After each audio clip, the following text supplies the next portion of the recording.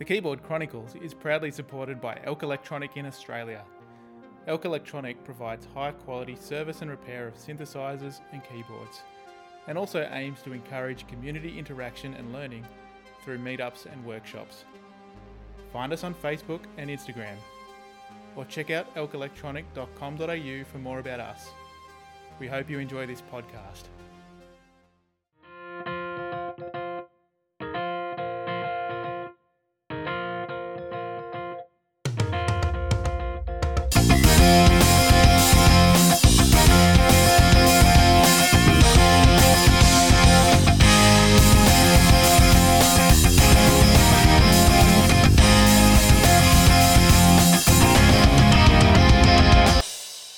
Hello and welcome to episode 37 of the Keyboard Chronicles, a podcast for keyboard players of the gigging variety. I'm your host David Holloway, and it's great as always to be here with you.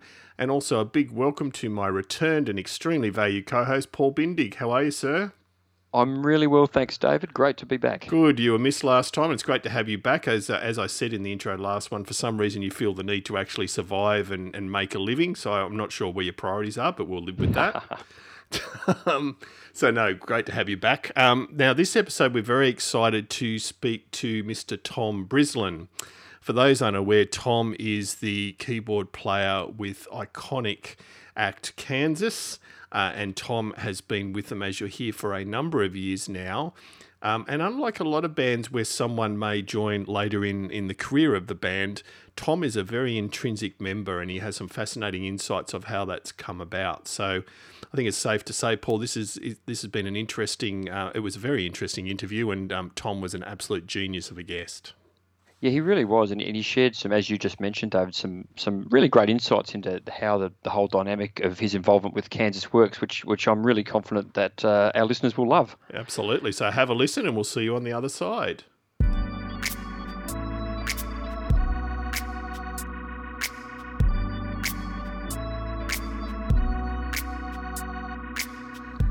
Tom, thank you. I believe you've already said, the rock and roll part of you hasn't risen out of bed yet, but appreciate you at least getting your physical form out of bed at 9 o'clock on a East Coast morning. Oh, it's quite all right. I'm glad to be here. No, lovely having you here. So, Tom, let's talk about the usual keeping busy. You've had a bit of an interesting year, I'm guessing. You were about to go out on a huge tour, then COVID-19 hit. How's your 2020 and first half of 2021 been for you? Well, it was tough for everybody. We were really in a groove with Kansas. We had resumed our tour in 2020, and it was going great, and we were about to release our album, The Absence of Presence. And at one point, I got on a plane from Nashville, Tennessee, going to the west coast of the U.S. And before that plane took off, I got the call to get off the plane. Wow. Because, it was things were being canceled and postponed. And so I managed to get myself and my luggage off that plane before it took off. And then we didn't resume that year, but we stayed in touch. And I was doing interviews for the upcoming release of the album, and still engaging with the fan base, which, imagine if this had happened before we had such a robust, internet, right? So that was, and with the album coming out, that was really, it was a great way for us to stay connected with the Kansas fans. And it would have been amazing if we were on tour when it came out, but that's what happened. So, and I said to myself, well, we're not playing shows, but I have to keep playing. And so I just got my keyboard set up and dug out my old, classical songbooks and, sheet music, things like that. And just kind of kept my chops going and kept writing. That was one of the main important things. I made a conscious effort to make sure I just hit record on the voice memos at least, and just started playing free and seeing what happens and start to get the idea mill going as much as possible, because that wasn't going to stop.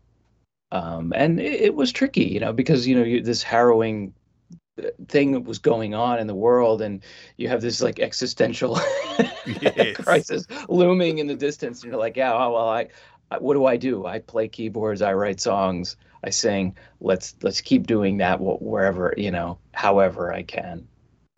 Yeah, no, great outlook. I'm curious, Tom, what does Tom Brislin reach for when he's looking to keep his chops up? You mentioned some classical music and that sort of thing. What stuff did you go to play? I made a decision that I would keep it all in terms of that I would be playing music all the time, as opposed to doing a lot of exercises and things like that. Because I've done my fair share for sure, and I wanted to keep every moment as musical as possible. So if I wanted to warm up, instead of just doing some Hammond or something like that, which is great.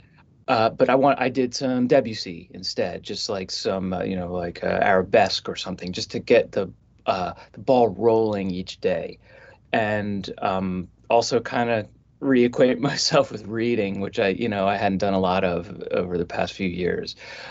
So I would do some Debussy, and then of course the Mussorgsky Pictures at an Exhibition has been kind of my long-term life bucket list thing that I've been trying to the dragon to slay, and so I decided to chip away at that. Chopin etudes, but taking them really slow. My classical life was, in university a long time ago, and getting it back into some jazz stuff too, like learning some Kenny Barron piano solos, just straight from ear, right from the recording. Keeping that going, and I got pretty regimented with it too. I would do like 10-minute blocks, 15-minute blocks of each of those things. I mean, I even have the timer going. I like like a power hour of sorts, where I'd be like, oh, time for the next thing. And that way I made sure that I tended to sing, Kansas music, keep that fresh. And like I mentioned, the writing and getting the ideas going. Yeah, fantastic. I'm curious if we take it back to the start. What can you share your journey with us as a young person, your formative years? What got you into playing music, playing piano, and how did that then progress to playing in bands, playing out? Well, the piano in the house was the entertainment center, so to speak, when I was a little kid, and I'm the youngest of five, and banging on the piano appeared to be a great way to get attention. So, but more than that, I just loved it. I loved the sounds, and I love the idea of making up stuff too. Just creating. I think I had a list of songs before I could even really play anything. Yeah, and a list of originals. Nice. I found vocabulary at like 3 to 4 years old, and I don't know. It was like then a couple years later, my sisters started teaching me how to play. They were my first piano teachers, and my brother was in rock bands, and just looking up to them. And my other sister had a great record collection in the house, and just me discovering the record player and how fun that was. Yeah. It was it for me. I loved it, and just kept at it, and it just seemed to be where I wanted to be, was behind that piano. Great. And obviously not just behind the piano, but also having a hell of a go at singing yourself. So, Tom, once you hit those early adult years, is it fair to say you started out with your own outfit? We're obviously going to talk in great depth about your work with Kansas, your songwriting chops with them, and so on. But obviously wanting to cover some of that earlier stuff as well. Talk a little bit about you were turning into spiraling, and that whole experience for you. When I was at university, I was studying jazz, but also classical. And I was a rocker too, and I was like, well, this is who I am. I love all of these things. And I had a prog rock band in high school called Tachyon. Yes, we were very important. That's good. I like the name. That's a good name. We actually, when I look back on it, we were onto something. We wanted to make creative rock music. That was really the thing, and it was already out of vogue. By the time we got there in the '90s. But when I went off to school, I still wanted to write music, and I had that progressive rock influence. I was getting in depth into the worlds of jazz and classical music, and I started to appreciate singer-songwriters more, and R&B, Stevie Wonder, and I mean, just everything was just sort of um, colliding, and I thought that I would just write music that kind of reflected those interests, and start a recording project, which then became a band before I knew it. Mm. And that was You Were Spiraling, which was named from there was a quote from this movie called The Commitments from the Oh, 90s, yeah. about the kids in Ireland who form a soul band. And one of the seasoned pros, the trumpet player, yells at the young sax player for playing bebop licks on the gig. And it says, soul has corners, but you were spiraling, and that's jazz, and that doesn't belong here, or something to that effect. I'm paraphrasing. And that I was like, yeah, that's what I want to do. I want to make a band where we're playing like the stuff that we're not supposed to play. And so the early incarnation of Spiraling was all like fellow jazz students. And we were all, between 18 and 22 years old. And we just didn't really see the rules there. And also, this was like when grunge and alternative rock was really rearing its head in the early 90s. So we'd play a gig, and I would routinely be the only keyboard player within miles of the place. Yeah. That was like the keyboards were kind of pushed out of the rock bands, or like pushed to the side of the stage at least. But here I was with my Ensoniq VFX, and playing all these wavetable sounds, and like just doing all this stuff in a rock band context, and trying to just do something original. And it sort of became the singer by default. We had auditioned a few singers, but I was writing all these lyrics, and they were getting more and more personal. So I said, why don't I step it up and get a little bit more of a concept as a vocalist. Yeah. So and we did that for a few years, and the band lineup evolved, and guys came and went as they do when we were in college. And in the late '90s, we started playing support for bands like They Might Be Giants and Violent Femmes. And Life as an opening band, as a support act, it was like you had to get to the point right away, or the crowd would eat you alive. Yeah. And so the songs became more streamlined. We started to rock a bit more, and it was just because we wanted to thrive, and we wanted to get that following, and we weren't just doing an about face and changing who we were just to please some random audience, but it was subliminal. It subconsciously, I started writing a bit more direct rock songs, and we shortened the name to Spiraling over time, and we never did get a major record deal, but we developed a following enough to release some independent albums, and I was getting experience as a producer as well, and on top of all of it. And we'll be linking to a couple of the great songs from Spiraling in our show notes. But just look, as a major They Might Be Giants fanboy, and picking up on your comment about how you need to get to the point quickly with a support act. See, my guess is I would prefer to open for They Might Be Giants than the Violent Femmes as far as the judgment of the audience, or am I wrong? It was a different vibe because the Violent Femmes fans, they just came to party, Yeah. But what was interesting is that Violent Femmes would have us up on stage sitting in with them and playing like free form, like Ornette Coleman influenced free jazz. Yeah, and they really liked to get experimental because they had their hits. But they were very interesting. They wouldn't just it wasn't just all stock stuff with them. They wanted to experiment, and Brian Ritchie, the bassist, he had a hat with a theremin in it. Wow. And so he would be like putting his hand, wearing this hat and like moving his hands to his head, like, and you'd hear this theremin going wild through That's the whole thing. amazing.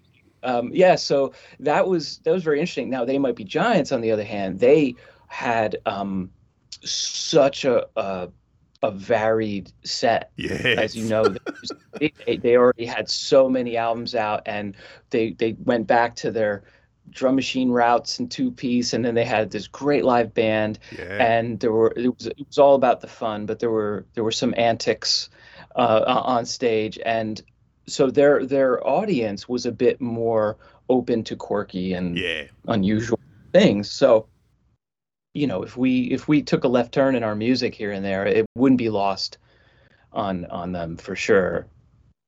But both experiences were really fun for us. I Yeah. mean, never forget it. And so, I mean, that is a huge experience on your own. And going through your bio, Tom, it was just amazing, just the variety there. I mean, just even talking about Meatloaf, and that's sort of roughly in the period between what you were spiraling and then spiraling. How did that come about? I was playing in New Jersey, where I'm from, Mm. with a singer-songwriter named Glenn Burtnick, who is from New Jersey and had some major success writing songs that went to number one for Don Henley and Patti Smythe and Randy Mm. Travis. And he was also a member of Styx in the 90s and the 2000s. And he continued to play in and around New Jersey with very cool, like late Beatles influenced original music. And right at it, when I graduated from university, I got in his band, and I was still able to do spiraling because he wasn't playing all the time. Uh, but so I was like kind of doing this juggling act, and that was kind of par for the course with me back then. I would It was like I was waiting for the bat phone to ring, and I would jump down the pole into the Batmobile, go to whatever gig. They say, "Oh, you want to play at an art gallery? Yes, I will do that." You want to play at an Italian restaurant? Sure, I'll play the standards. And um, I was in that mode where it was like, get out there and play as much as you can.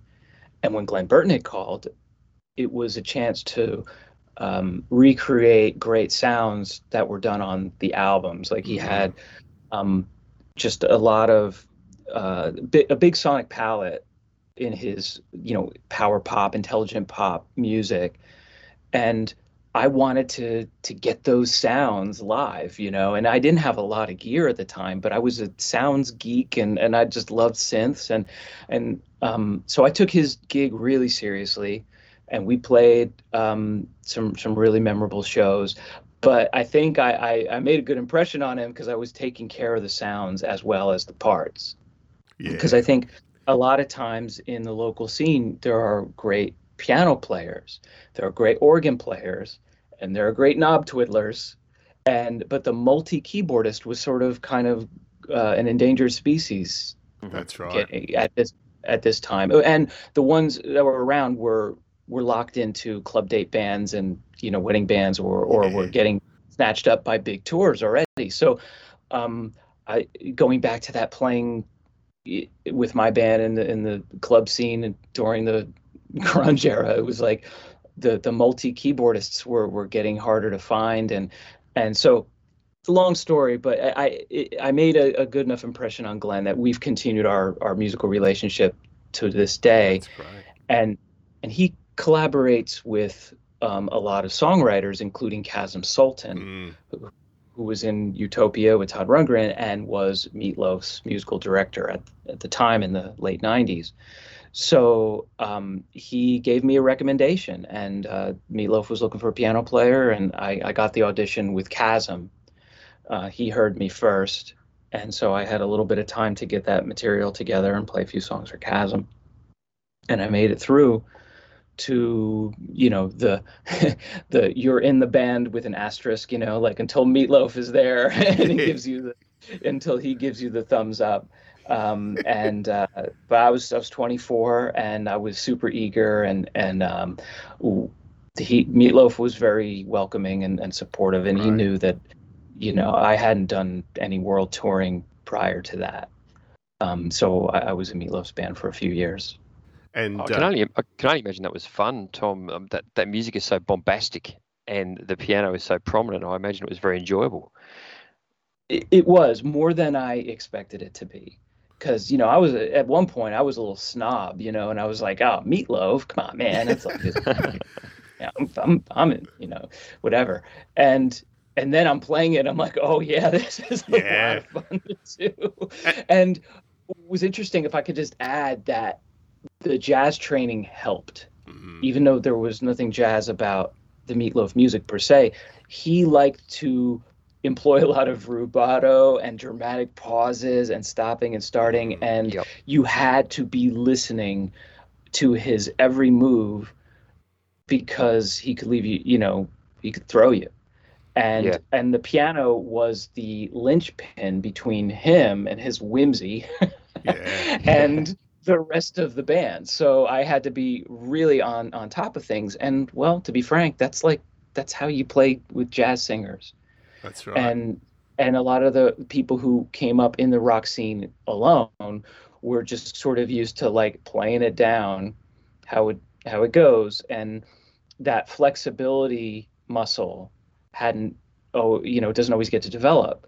So I was just like, oh, well, here it comes. I mean, all throughout university, it was like, listen to your band, listen to your singer, listen to everybody. It was so stressed, and it's such a simple thing, and yet I believe one of the most important factors. And I was saying, Tom, to Paul before the show, and you've got every right to hang up in disgust, and our listeners can scream at us after the show, but I would argue that Meatloaf is pop prog. I don't disagree. Yeah. I'll see you in court. Yeah. But no. No. Well, let's see. I agree, because there are movements, there are time changes, tempo changes. It's definitely got a bit of that. This is more than just a rock band vibe. This is we can do more with a rock band. We have the power to kind of take the listener on this whole escapade through everything. So I don't disagree. I mean, yeah, does it have like 7/8 time and huge Prophet 5 chords going on? No, but it's it's not like, I know it's a cliche I say, but it ain't playing Moni. That's right. It's you have to be on your toes to play this stuff. Yeah, I think it's got similar grandiosity. Oh yeah, and there's that too. With Meatloaf, it's even a little bit more tongue-in-cheek. Yes. Yeah. And that's what I came to learn and got me over my snobbery, because Jim Steinman and Meatloaf are kind of giggling in the background through this whole thing. And they're like, because to Jim Steinman, making a 9-minute song is a subversive move. Yeah. And that is rock and roll, to be subversive, to break the rules, right? So to him, he's like, let's throw in the kitchen sink and then throw in 2 more kitchen sinks, because that's fun.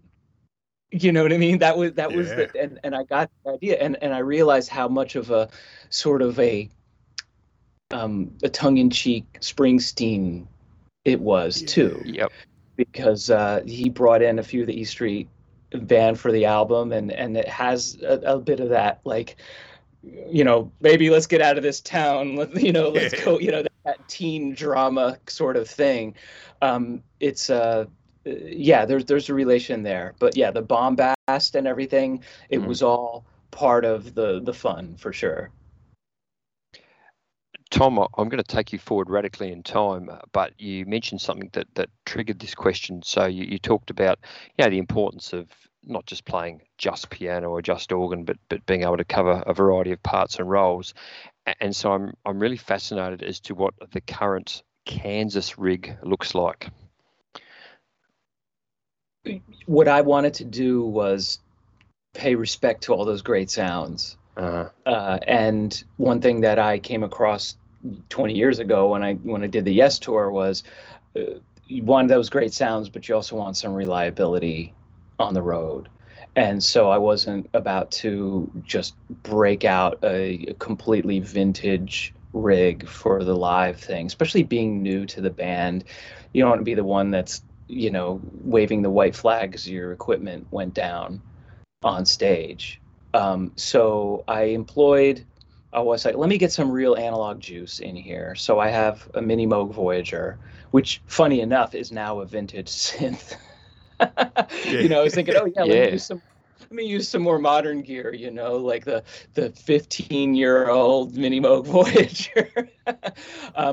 But they were really interested in that. They were like, oh wow, Mini Moog. In fact, Kerry Livgren, the long time, the classic, member of Kansas who had long since retired, he came to one of our shows and sat in with the band and was looking at the Voyager, and he wasn't as familiar with what Moog had done with the Voyager, and he was like, this is a Mini Moog reimagined, and because he remembered the old school Mini Moog, which is just a big part of those Kansas albums. So he was very intrigued by that, and the band was from the start of that. They liked hearing some of that classic flavor come back. So I use that.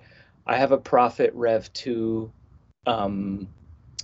and so that and the Voyager are on one stand, and on the other stand I have a piano controller, which is soon to be replaced by a Nord Piano 5. But at the moment I'm using a Studio Logic controller, and it's controlling Ivory on a MacBook Pro. Oh, yep.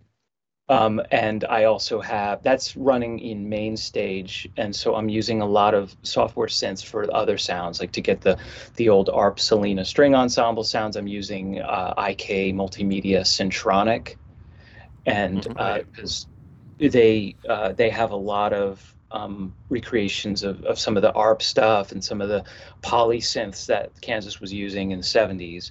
So that's a big part of it. I also use the audio modeling SWAM cello for Dust in the Wind, and I use the touchpad on the Voyager as a sort of an expressive controller for that, to get the vibrato and the volume swells and stuff. Yes. And so they do great work, the audio modeling guys in Italy. And so and there are other synths in there. Cherry Audio's been coming out with a lot of new stuff. I haven't incorporated it into the rig yet, but they're doing really cool analog creations that I've been dabbling with. So the main stage is sort of the hub, and any of the keyboards in the rig can be a controller for that. And the fourth keyboard on top of the piano is a Hammond XK5 organ, which is going through a Leslie 122 XB, which we have in the wings. Nice. On the side of the stage. They gave me the option to bring a real B3 out, and it was really tempting. Yes. Because oh man, the might and the glory of a real B3. Of course. The more I was working through the set and just thinking practice, I was like, well, let me split the difference. Let me get the Leslie going, get that air moving, and get the touch that the Hammond XK5 has, that really great multi-contact touch on the keyboard, like what a B3 has. So if you're playing very lightly, you can get some of that, conga percussion sort of thing, and I really love the feel of it. And that way I can also layer sounds, because they're tunes like the Spider and other Kansas classics where they had overdubbed piano and organ doing the same thing. Right. And I was like, well, at least if I have MIDI in the mix with the organ, I can get even closer to capturing as much of the original flavor as possible, and while still having like some realness in the sound. And that's the rig. It's 4 keyboards and the MacBook Pro, which is going through out the audio interface for that is a Key Largo from Radial, which is also a DI. So the computer goes right into that. And but we're going to change it up a little bit when the Nord comes in. I'll probably be using its onboard pianos more and more. Yeah, I was Oh, and I was will about to add say, do you have redundancy built in there, Tom? It sounds like, because I know I'm, even at my weekend warrior level, I'm paranoid about main stage. It sounds like you have some good redundancy built in there. well, yeah, I mean, I would love to have like a complete B rig running in simultaneously and just have sort of a panic A B switch.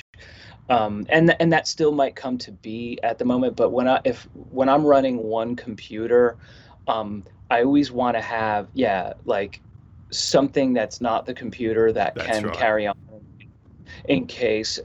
Right now it's the organ, Yeah. so I would have to adapt, and it's like, while if the computer freezes or crashes or something, I would go to organ, and just, people will get a custom show. Or, That's oh, remember when you right. played that part on organ? How great, and the Moog and the Rev 2 are still alive, but the most of the sounds are coming from Yeah.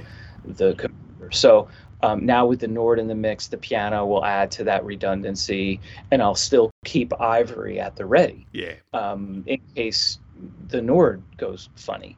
That's kind of what I want to do. But yeah, it definitely helps to have a plan B Mm. when dealing with any technology. And but ultimately, as we progress with the band, I'm going to just keep refining the rig and getting it to be as reliable and as good feeling as possible. That's really, I feel like we've got the sounds locked in. The band and the is responding very well to the sounds, and the audience I'm getting those comments too. They're like, oh yeah, I remember, I haven't heard those kind of sounds in a while. It's like even something simple as a string pad, it's on the record in 1978 on a Selena string ensemble. And then, in the 80s, they bring in their, Juno 60 or whatever doing it. And then by the 90s, somebody gets a Kurzweil, and then they just were like, oh, well, let's use, quote, better strings.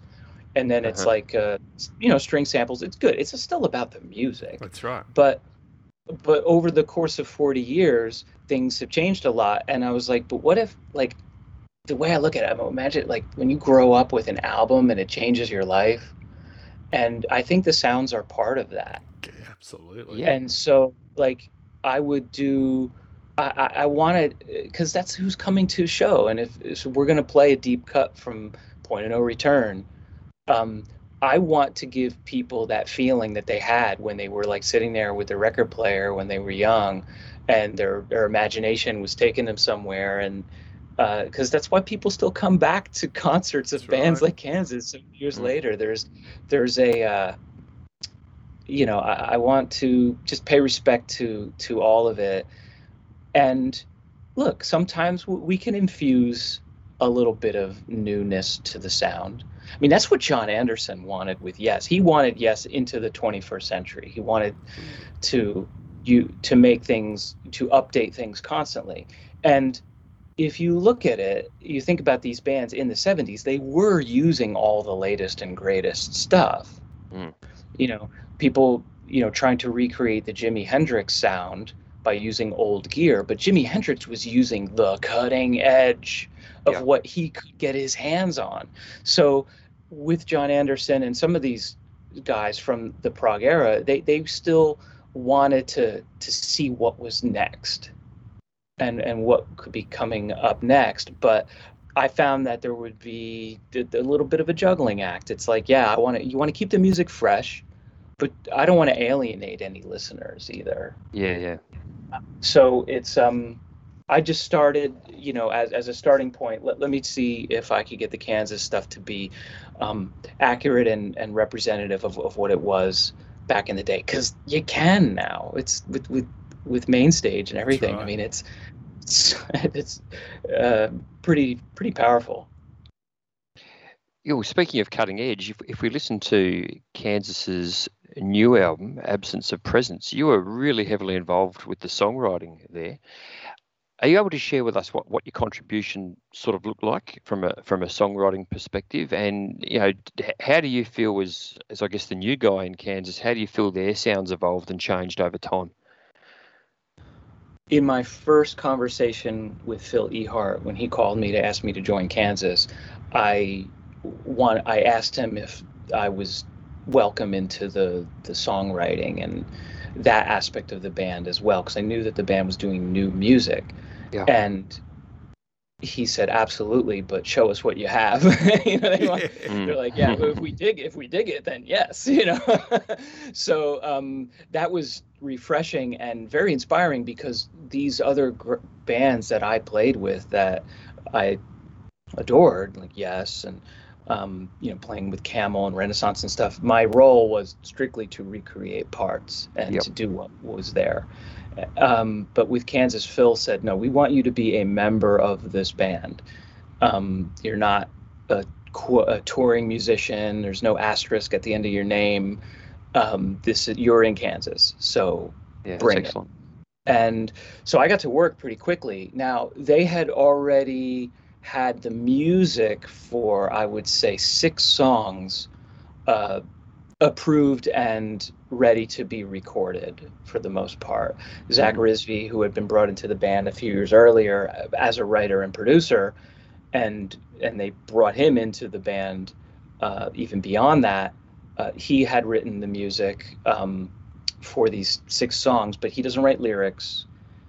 And I said, well, maybe my best chance of getting into this whole thing would be to write some lyrics for some music that's already been given the green light. Yeah. And the way Zach's demos worked is that he would play the vocal melodies on guitar and just specify, that part is what should be the melody.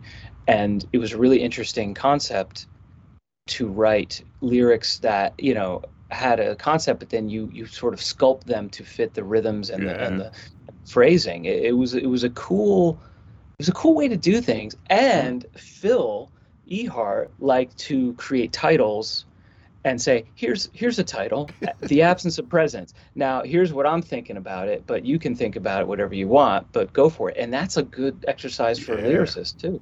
Like getting the ball rolling, man. It was a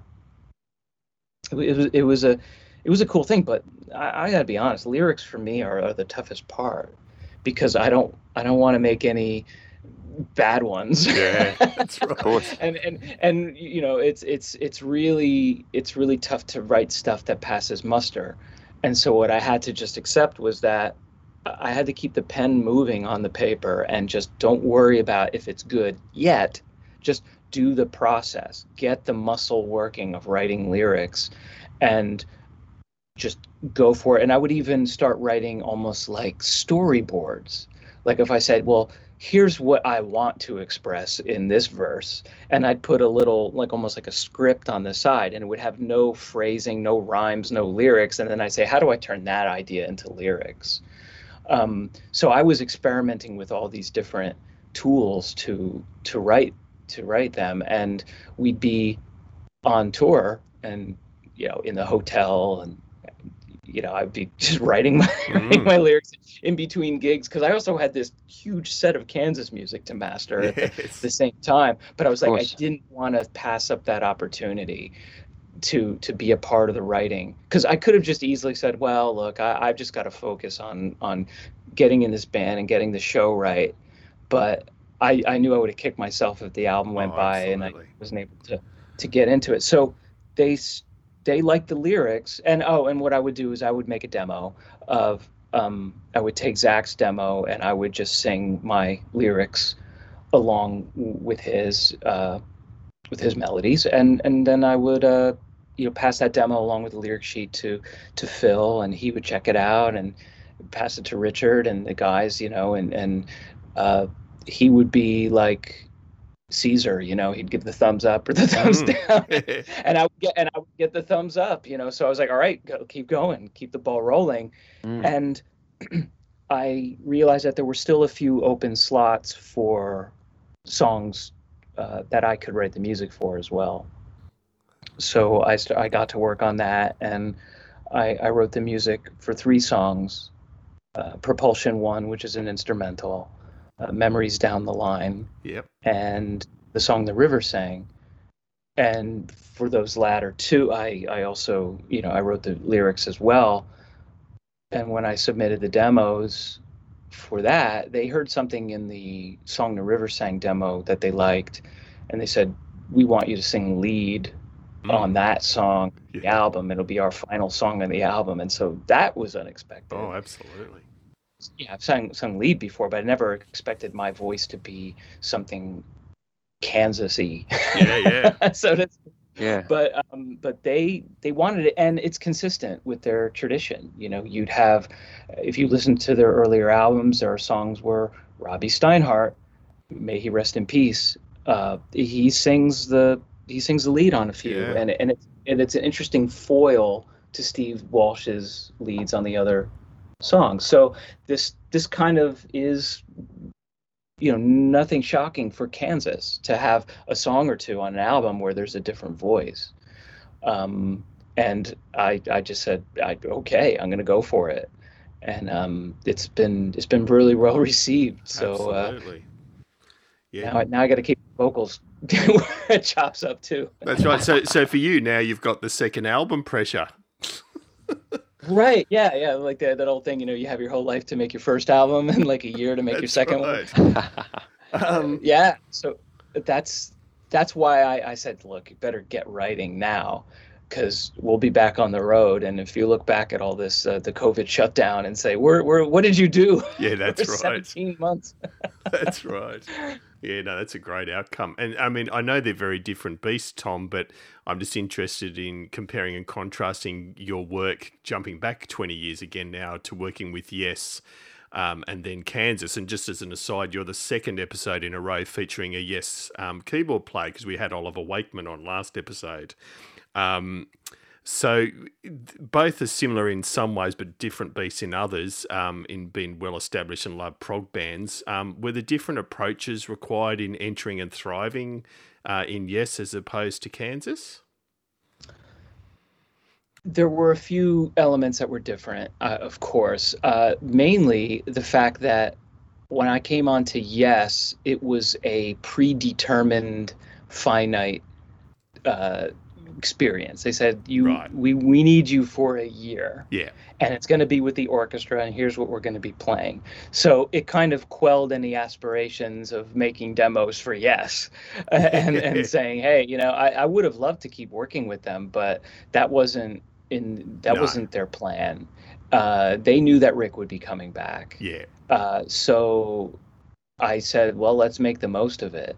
Now, learning the Yes music was a different animal, because because here's the thing. Yes was the band that I had the posters up on the wall when I was a teenager, and I knew their stuff inside and out. So I had an advantage going in of being able to, I knew the forms of all the tunes, and that's one of the most treacherous parts of Yes. If you're playing the Gates of Delirium or Ritual, it's not just the technicality of the parts, it's where are you in the song? You know, what's coming next, because you could get lost. And for me, I just had them imprinted on my consciousness from hearing them so much that I was solid in that regard. So it was down to the business of getting the stuff really down. Now, my high school prog band, you know, attempted Roundabout and Long Distance Runaround, and but this was, now I had to do it for real, and with Yes. So my process, they had me do an audition CD where they sent me a live recording of 2 songs. Yes, your audition, Tom, is 2 songs, but it's Close to the Edge and the Gates of Delirium. Wow. You know, so you're looking at 40 minutes of music for your audition. And I had to get whatever gear I had at the time to make a multi-key setup. And they said, all right, make us a recording, put our live track on the left side, and put your performance on the right channel so we can solo you out if we want to hear just what you're doing, and go for it. And I had, I didn't have all the right gear, but I had some of the gear, and I did whatever I could to get the sounds but mainly the parts right. And I did it. And they said, okay, now step 2, come see us, hang out with us. We're recording the Magnification album at a house in California. And so that was, part 2 of the audition was the hang.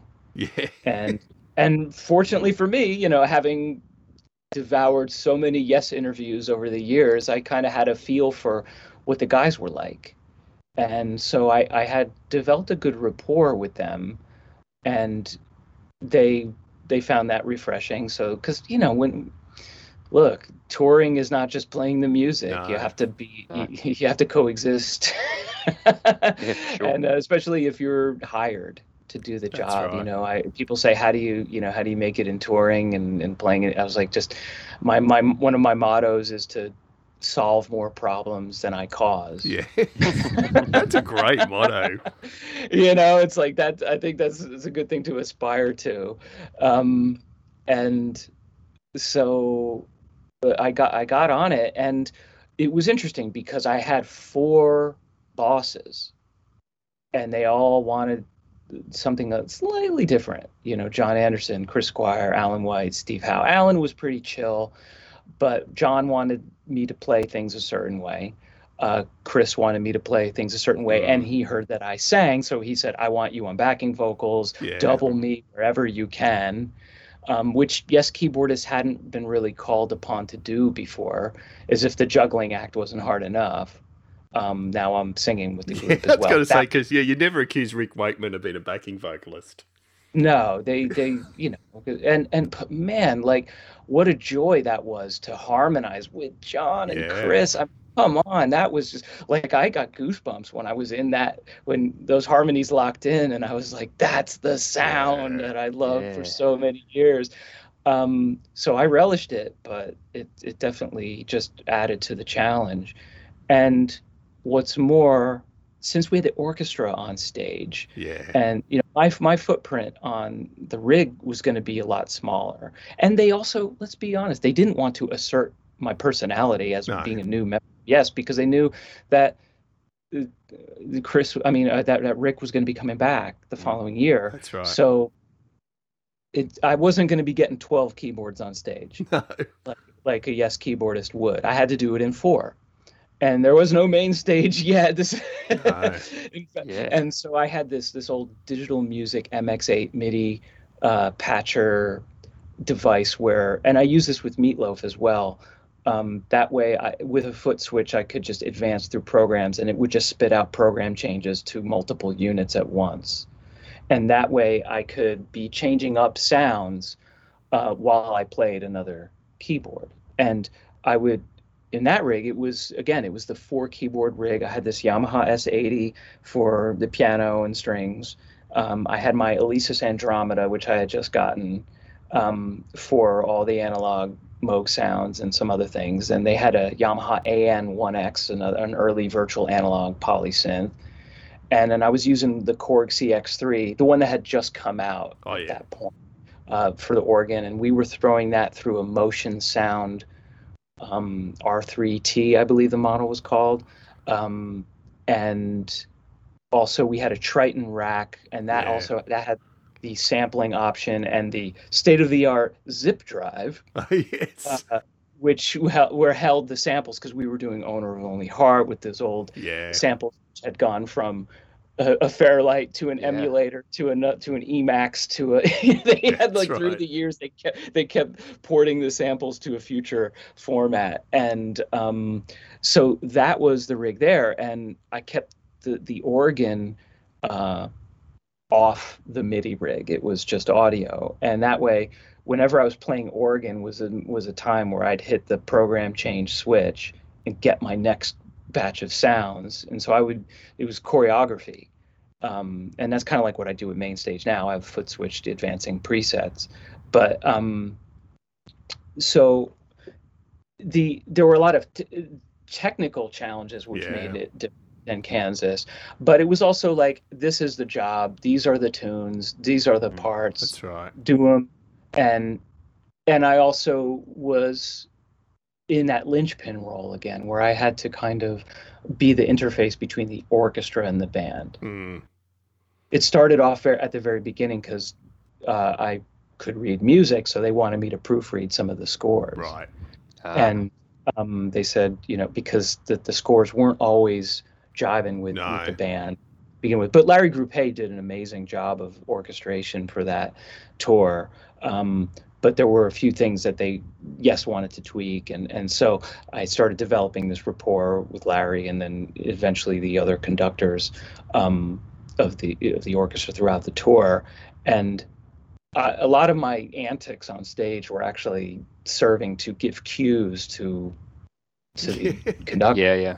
They're like, oh man, he's like jumping around. Who's the Yes keyboardist? They stand there with their capes and they're very dignified, you know. Right. And it's like, I'm like, John, you know, like I can't contain my excitement for playing with Yes. But there was also like some of those jumps were to tell the conductor, this is where the downbeat is. That's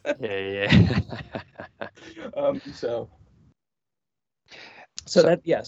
But with Kansas, it's a more holistic, all around thing. I'm a part of it. I'm in it. They give me a lot of trust. Yeah, so that's very in different. The group. Yeah, and I'm very happy being there.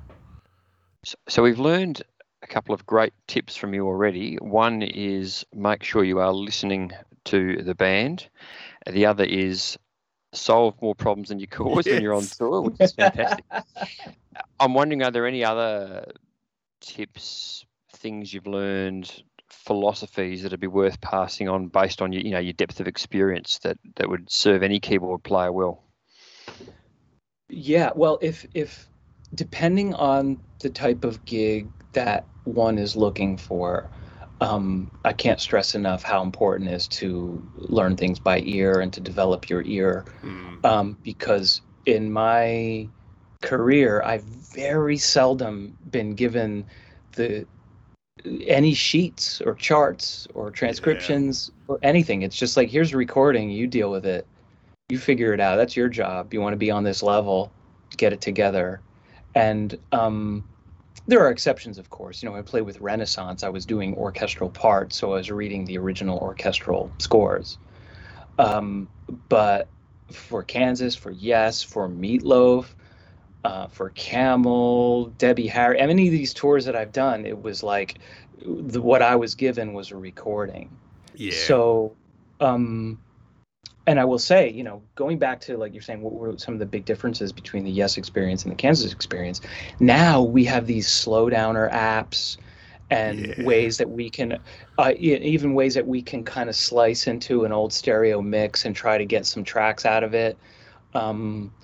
Whereas before it was just a CD and pause and rewind, and it was harder and more painstaking to transcribe and things. But I would say, keep training the ear. It's super important because chances are you're going to need it if you want to join an established band that's touring. Yeah. And it's going to be on you to figure it out. But if you're looking for a touring gig with something a little bit more in the jazz, like if you're looking to go with like Michael Bublé and his orchestra or something like that, then you're going to be reading, like make sure your reading is happening, or like Broadway shows, things like that. That's where like you really stand out if you're a good sight reader. Yeah. But yeah, so I would say that, and then keep informed on sounds. Learn what were the instruments that were producing the classic sounds that you hear. Some groups will be able to hire a programmer. Some will not. And with Kansas, I've done all my own programming. And so it helps that I know the difference between the sound of, a clavinet and and Rhodes, or things like that. Yeah, and what a Selena, the sound that has a phaser on it, and the one that doesn't. Like, know your effects. Right. Just keep learning about your gear and So those two things, I think, really. No, they're great, and they're great lessons. And I think you're right about the programmers. So we do a lot of guests, and some are more players, and some love the programming. But having that double ability of great chops and programming is probably one of the many reasons you've had a constant career in the area. It's definitely helped, and even like with Yes, my tech Robbie Eagle, was a good programmer, and he helped me get those sounds together. But sometimes it really helped that I could bring it on home. Like That's right. we would get 75 to 80% there, and I would be able to tweak the rest of the way. So even when you have somebody, it helps to get savvy with it. And I'm still learning the ropes on some of these software synths, because it's pretty deep. Yeah, no, absolutely. And just speaking of working with artists, and totally get you're in a great spot now. Are there artists in particular, though, that you have a burning desire to work with in the future? Well, I'm really focused on the next chapter in Yeah, Kansas. that's right. Because what you said now, I mean, sadly, Zach Risby left the group during the lockdown, and so writing responsibilities have fallen to me in an even bigger way. That's right. So I wanna deliver on that, and it's funny because people look at my resume, and it honestly, I don't have a bucket list where I'm like trying to pick off all No, my idols, and that's but right. it's funny because it looks that way sometimes. Yeah, well, you've done it. But Yeah. but I'm not at large, and No, I'm that's really right. trying, because look, Kansas showed a lot of faith in me, Yeah, to with their history and their longevity, and to put their trust and say, hey, here's the ball, run with it. that's right. That's what I want to do. Now, when I write without discrimination. I sort of just write and see what happens. Yeah, And so there are going to be songs that aren't really appropriate for Kansas. that's And right. so I still have the ability to do my, recording projects on the side. And when I do that, I'd love to get some of my friends and musicians I admire, especially guys in the funky side of things, like Yeah, my friend Bob Lanzetti is one of the guitarists in Snarky Puppy. of course. We've been Yeah. looking to work together. My friend Randy McStein, who's really tearing it up in the prog world now, great guitarist and songwriter and bassist too. We've worked together before. I'd like to work with him again. And, so a lot of just musicians who I admire and would love to collaborate with, and probably in the studio sense of things, I would say is probably where it Yeah, would that's be. right. Yeah. No, that makes sense. And I'm going to get you to tag some keyboard players you'd love to hear interviewed in a minute. But before we get to that, Tom, another standard question for us is your most memorable train wreck. So worst on-stage disaster you've ever had that you're happy to share. Oh man, that's like I've blacked them out. Yeah. You have to put me under hypnosis, Yeah. because you just have to, like, you can't let it eat at you. Let's see. I mean, wow. I'm sure that, like, once it's over, someone's going to tell me, like, how could you not forget that time where, Yeah. Well, at least you haven't had an your X-stand pants were on collapse. fire, and Yeah. I don't know. I think oh man, I think a lot of that gear stuff where you go for a Yeah. sound and it's not there. In fact, I do have one. A couple of years ago, I was filling in, playing a couple gigs with Dennis DeYoung of Oh, yep. Styx, Yep. and he still plays a lot of keys live, but every once in a while he likes to step out and just be the front man. And that's why he's got second keyboardist. John Blasucci is his guy and does a great job. So I was filling in for John on a couple of shows, and Dennis, rather defiantly, likes to play Mr. Roboto in his set, in the right in the middle, and there's this whole synth intro Yeah. that's on a sample, and it was like we would play on motifs Yeah. live, and they had like the sample memory, but they'd have to load in this just long sample. The intro to Mr. Roboto is probably 30 to 60 Yeah. seconds long, and we do it in sound check, and Dennis gives me the nod. I hit one key and hold it down, and here comes this intro, and then that's the whole thing. So show comes, and he gives me the nod. I press the key down, and nothing comes out. Oh. And he's looking on me, and he's like, "Start, please." And I'm pointing at my other finger, which is down on the key, going, "I got nothing." And so Dennis, being the consummate pro that he is, turns to the audience and makes a joke about, oh, I shouldn't have bought that keyboard at Radio Shack. And so we move on to the next song, and he looks at the text saying, hey, get it sorted. So what we think what happened was that the power was cut between sound check and the show. Wow. And the sample did not get reloaded lost, into memory. And it's funny because if I go back to my very first gig ever with a band, I was playing in like a techno band. We were like trying to do like a New Order, Depeche Mode kind of thing. And I'm 15 years old, and there's me and another keyboardist, and he had this sampling keyboard, this Korg DSS-1, which sounded awesome, but it took a minute. It took a minute to load sound. And we're playing on this Battle of the Bands, and there's all these punk rock kids who are just like giving us the evil eye because we got no guitars in the band. and we're doing this song where it starts off with some movie sample, some dialogue sample or something, and my poor friend who's on the DSS-1, he's holding his finger up, the universal sign for 1 minute, please. And he's holding his fingertip up, and we're waiting, and the crowd's just getting more and more hostile, and we finally, got it, but it was the longest minute of my life. I can imagine. And from that point, I never purchased a sampling keyboard.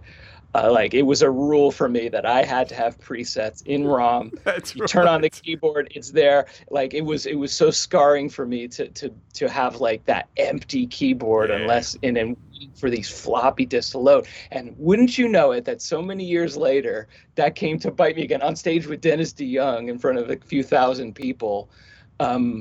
So I'm a real advocate for flash memory. Yeah, absolutely. In flash. So you got a 2-for-1 there. They both had to do with samplers, leaving me with my pants down. So, and it's funny how the greater things change, the less they also do, because that's I have a Kronos, and I've never played it live much, but my biggest dread is the Kronos turning off and trying to reboot that thing between songs. So it's the same thing. You got to wait 2 minutes. Yeah. I remember seeing that a lot of these workstations now, they take so long to load up. I'm like, come on. Yes. It seems to be more studio centric now, and that's right. And that's what I love about MainStage, is that these MacBook Pros with SSDs, they boot up in 10 to 20 seconds. That's right. And sure, once MainStage loads up, it's still populating things in the background, but I'm a big advocate of the fast start of instruments. That's rightfully so.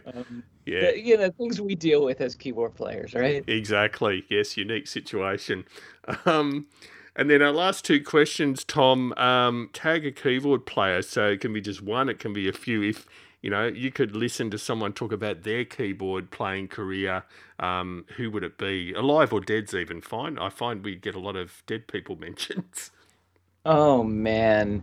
Well, I mean, one of my prog heroes is Kerry Minier from Gentle Giant. Yeah. I'd love to, because, he'd, again, stretch the limitations of what he had. And Gentle Giant is kind of out there sort of serving their fans with unreleased material and stuff. And if you get a hold of him, I'd love to hear what he'd have to say about things. And as far as the current guys out there, I don't know if you've spoken to Gil Asias yet. No. But he's doing great stuff. Glasses is as he goes by. And he's a great arranger. Yeah. And he's one of the guys I'm hearing that's got fresh new sounds. Like, there's classic stuff. He's really into the video game stuff, and the 8-bit and the chiptune kind of influence sounds. But he's also he's doing a lot of cool things with I guess it's the Prophet XL, or that one of the newer Prophets that or is it Prophet X, that he's combining samples and synthesis in a really interesting and fresh way. And when I hear him, I'm like, oh, there's a new sound that a keyboard player is doing, and it's not just a sound designer and a soundtrack kind of thing. It seems to be the new sounds have been the domain of the composer. Yeah, that's right. And I want to hear somebody playing and improvising and composing like in real time with new synth sounds. And he's one of the guys, so I'd love to hear what he has to say. And you'll be pleased to know, I think you're our first guest where you have been mentioned in a previous episode by guest as someone they would love to hear interviewed. Oh wow! So who do I pay? So I assume I assume you're aware of Michael Whalen, but if not, of course, yeah. So cool. Michael Whalen called you out as someone he'd love to hear interviewed. Well, that's awesome. Thank you, Michael. Yeah, so there you go. And the last hard question, and for our guests, they'll know sometimes we give people a heads up, and I apologise I didn't give you a heads up, Tom. 5 favourite albums of all time, Desert Island Discs, album you couldn't live without, top 5. Oh, wow. Okay, in no order. We'll shuffle them up. Great. But I'm going to say Prince, Purple Rain. Oh, nice.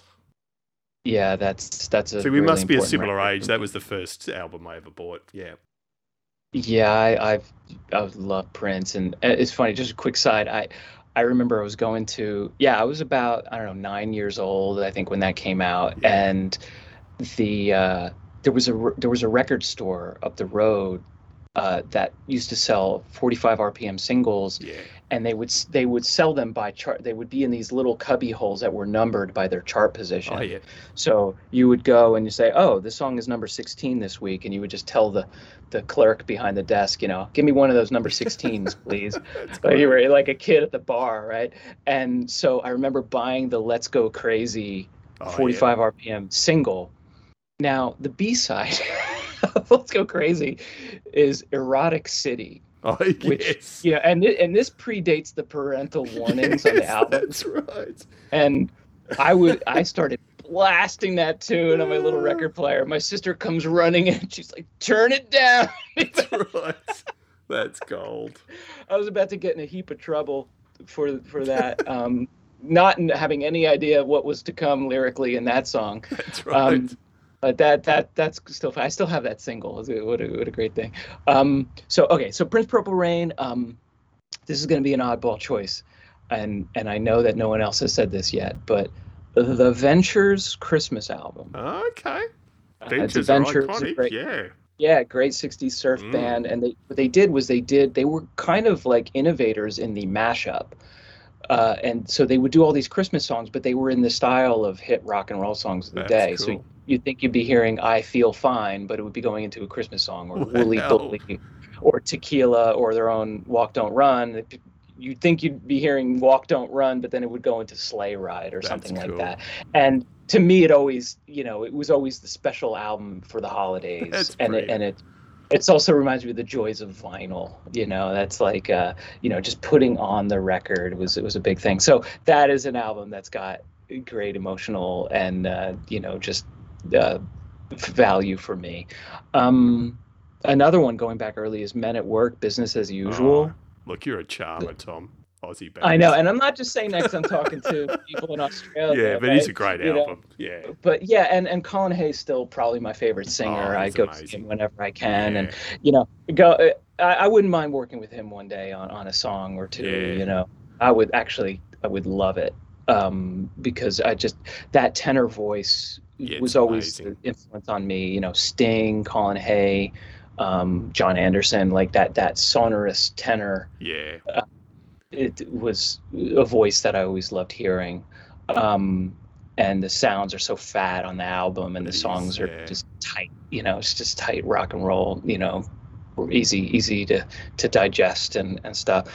I got to go with Yes, Fragile. Yep, right. Because, and a lot of my Yes friends are always asking me what my favorite Yes album is, and they're like, "Oh, but come on, Close to the Edge, Relay or whatever." And I was like, of course. It's like I would love any of them, but for me, Fragile was the album that got me into Yes. That's right. And it also contains my favorite Yes song, which is Heart of the Sunrise. Sadly, one I did not get to play with the band. Oh, really? Yeah. Okay. But that song just gives me chills to this day. So we're up to 4. Yeah, one to go. I don't know. Number 5, it always varies. Maybe I go with some.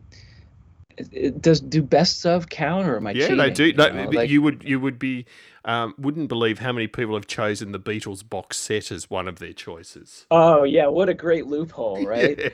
Yeah. That would be awesome. Yeah, well, I would say, man, I gotta flip a coin either with something from ELP Oh maybe, yeah, just because Keith was such an important absolutely.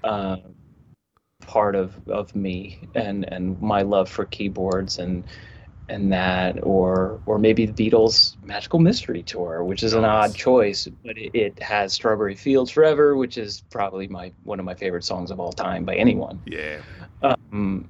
So Great yeah, picks. I don't know. That's such a tough choice. No, I think you get both of them, Tom. That's great. Great picks. Just as a total left of centre question, you went back to Meatloaf and Kazim Sultan. One of my biggest devastations over the last 15 years is that Todd and Kazim and the new cars didn't have a huge impact on the world. I thought they started extremely strong and sadly didn't go a long way. I saw that band. Yeah. Oh, you did live. Great. Yeah, I did get to see the new Cars. They were touring with Blondie, and this was actually probably about a year before I played with Debbie Deb Harry. Yeah. Okay. Which is funny because I saw Kansas and Yes on tour together Okay. on the master on not knowing, never having any fathom that one day I would play with both of the groups, right? But yeah, the new Cars were interesting because I love the Cars. Yeah. And so it was cool to see Greg Hawkes out there doing his thing with synth. And Greg Hawkes sat in with Spiraling years later. Oh, cool. When we were on the Cars tribute album that came out, and so we played the CD release party for the Cars tribute album in Boston, their hometown, and Greg Hawkes came, and the funniest thing, I was like, oh man, I wish he had his Univox mini Korg on hand so he could sit in with us. And I swear, as soon as I say that, he just pulls out the Univox mini Korg that just what, and we played just what I needed, and he just had it set up and had the sound. I was like, okay, there's a achievement unlocked. Yeah, so cool. And I also like Prairie Prince from his work with XTC and things like that. But it was interesting because it didn't sound so much like the Cars to me. It just sounded like another cool band. That's right. So who knows what would have happened if it was just another entity, but maybe there were too many expectations for it to be the Cars, because it didn't have that. There was like, when I think of the Cars, like Rick Ocasek said in an interview that he loved to write about the night and the mystery of the night. When you listen to Cars song, every song has something about the night in it. And this was a different vibe. Yeah, it was. To me. And so a cool vibe, but it didn't have it didn't have sunglasses on. No, that's right. That's a nice. Do you know what I mean? Like No, I love it. That's a great analogy. And it's safe to say, Tom, Greg Hawkes is obviously on my personal bucket list to get to interview him, but he's a difficult man to contact. But great. He's an absolute idol. Sir, thank you so much. You've given us more time than we deserve, and we really appreciate it. It's absolutely brilliant talking to you, and I hope the next 12 months does end up in lots of touring and things getting somewhat back to normal. So I'm excited for you alone on that front. Oh, my pleasure. Thank you for having me, and I hope to do it again sometime.